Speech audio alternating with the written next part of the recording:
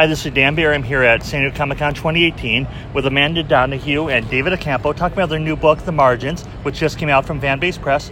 So, the two of you, can you tell us a bit about this book? David, start? Yeah, I guess so. So I am one of the writers. My co-writer is Paul Montgomery.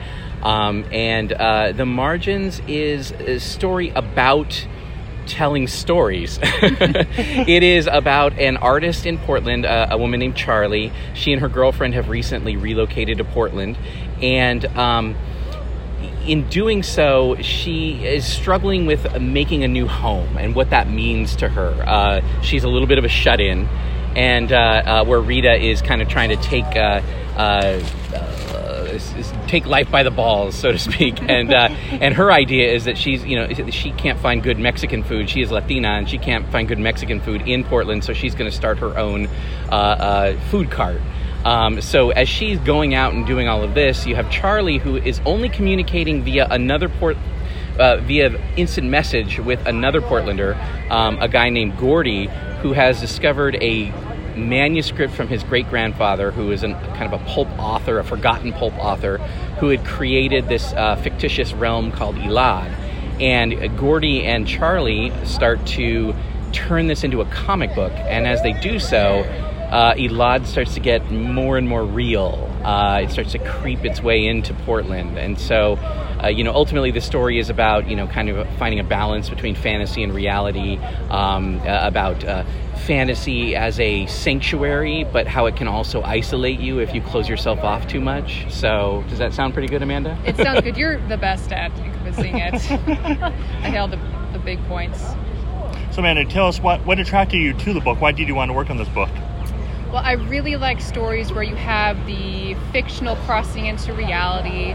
You get to work with those two different aspects. And then reading the script, there's this big kind of spoiler that happens early on, and that really kind of like shocked me. I'm like, oh, so that's happening. And it kind of twists everything, and you're introduced to like the person I thought was going to be the main character is no longer the main character. And I thought that was a very bold move.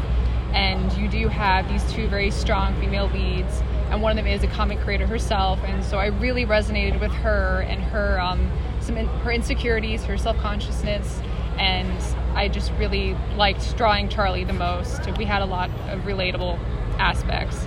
And also then there's Rita, who is also the opposite of me, but getting to play with her was also really fun.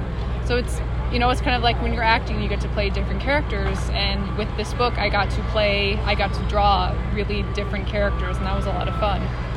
Now, David, did you come up with the idea for the book, or was it your co-writer? We both came up with the book. I think I originally pitched it to Paul in a very loose form, not what it is now. It was sort of, I had this idea of the way creativity, wow, that's going to be noisy. Oh, yeah. The way creativity can kind of get under your skin, and how there's places where you don't know where the idea came from, where it becomes bigger than yourself. And I sort of pitched Paul an idea along those lines of almost like a story as a virus that sort of infects and replicates. But then Paul and I started spinning that back and forth, and truly the story did become bigger than the two of us. So at this point I can't really say that I started the story or that he finished it, or that, you know what I mean? It overlaps so much. It was that kind of joint effort between the you and Paul. Absolutely. Our fingerprints are all over every page, and there are scenes that I look at and I don't remember who wrote that particular scene anymore. We've talked about it so much, and all the way. Absolutely. Our sensibilities overlap so much, and where we've kind of found the common ground is where the story really was birthed, I guess. Now, the book is currently out, correct? Where can people, if they want to pick it up from? Well, right now it's actually still, you can order online. July 23rd is the actual release date. But that's right, the Monday following Comic-Con. Right. Yeah. But if you happen, I don't know when this is going out, but if you happen to be at Comic-Con right now, you can come to the Fan Base booth. We're at small press table 003 and pick up a copy there. And I thought it was 009.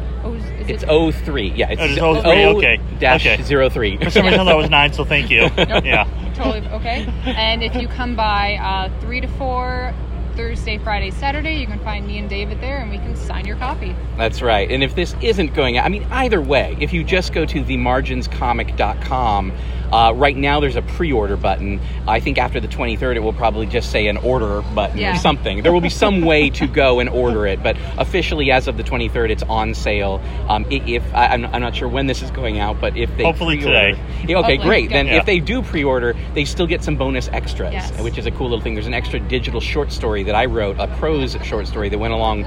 That's a companion piece to the graphic novel with different characters, but that uses the fictional realm in a different way, and that they get that as a bonus if they order it before the 23rd. Nice. Now I know it's a graphic novel. Are there any plans for a sequel to this? I haven't told Amanda or Paul this yet, but I have been thinking of an idea. Oh, no. I have a slight idea. No, honestly, when we finished it, we felt like Charlie and Rita's story really had come to this wonderful close. And I think that's why when I wrote the digital short story, which I wrote afterwards, it was entirely different characters just using the same idea. But since then, I started to think about something. And so it's too soon to say, but this is a big notion. It's a big world. And I think people that have read it so far, the reviews I've seen so far have always said, oh, I want more of this. And so I definitely think that even from the creative side, I feel like there's more in that world, and it's just a matter of when those stories come to you. And beyond that, I have to talk to them first. We're going to have a conference about this later. Because I got a little notion that's springing up in my mind right now. The beginnings of the idea for a follow-up. Exactly. Now, where can our readers find you, the two of you, online? On social media, that is. So I'm on Twitter at DAccampo. That's DACCAMPO. You can also find me, you can find me on Facebook. You can find me on Instagram at DACCAMPO. I'm at all those places. That's the easiest place to find me. And you can find me on Instagram at Dominant Panda. That's where I probably update the most. And then my website is amandandonahue.com. And that's also where you can find links to my Vimeo, my Tumblr for other comic nonsense, fan art, animation, all that good stuff. Do we have a quick behind-the-scenes, time for a behind-the-scenes thing? Go for it. I just want to explain to people how Amanda and I met. Actually, I was doing 10 years ago, I did an audio drama with some friends of mine called Wormwood, a serialized mystery. It's on iTunes still to this day. And it ended, I think, 2012 or something? Yeah, I think you started 2007, 2012. Around 2012, but it's still out there and people still find it. And so every once in a while on our website, we'll get this message. And I got a message from Amanda saying, I'm an artist. I've been listening to your show while I draw, and it really got me out of this creative funk I was in. Look, I drew some of your characters into little comic strips.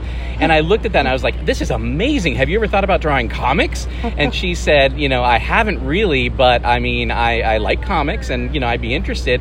And it just so happened that was the moment that Paul and I had pitched the Margins idea to Fanbase Press. Okay. And so we were kind of starting to look for an artist, and it was just fortuitous timing. Perfect timing. It's one of those things where it just works out. Yeah, and, perfect timing, Amanda. So Amanda's Tumblr is absolutely essential, and her reaching out to us in getting her a job doing this graphic novel, and it's going to blow you guys away because it's an amazing looking book. So kids, keep doing fan art. Adults, keep doing fan art. You'll get a job from Tumblr is your friend. Tumblr, and definitely go listen to Wormwood. A serial industry is still really good. Here's your $5. Thank you.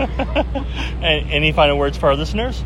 I just really hope that when you guys pick up The Margins that you enjoy it. We've gotten so many super complimentary reviews. The ones that are the best are when people find something relatable in the story. And if someone can get that out of it, that's the biggest compliment I can get.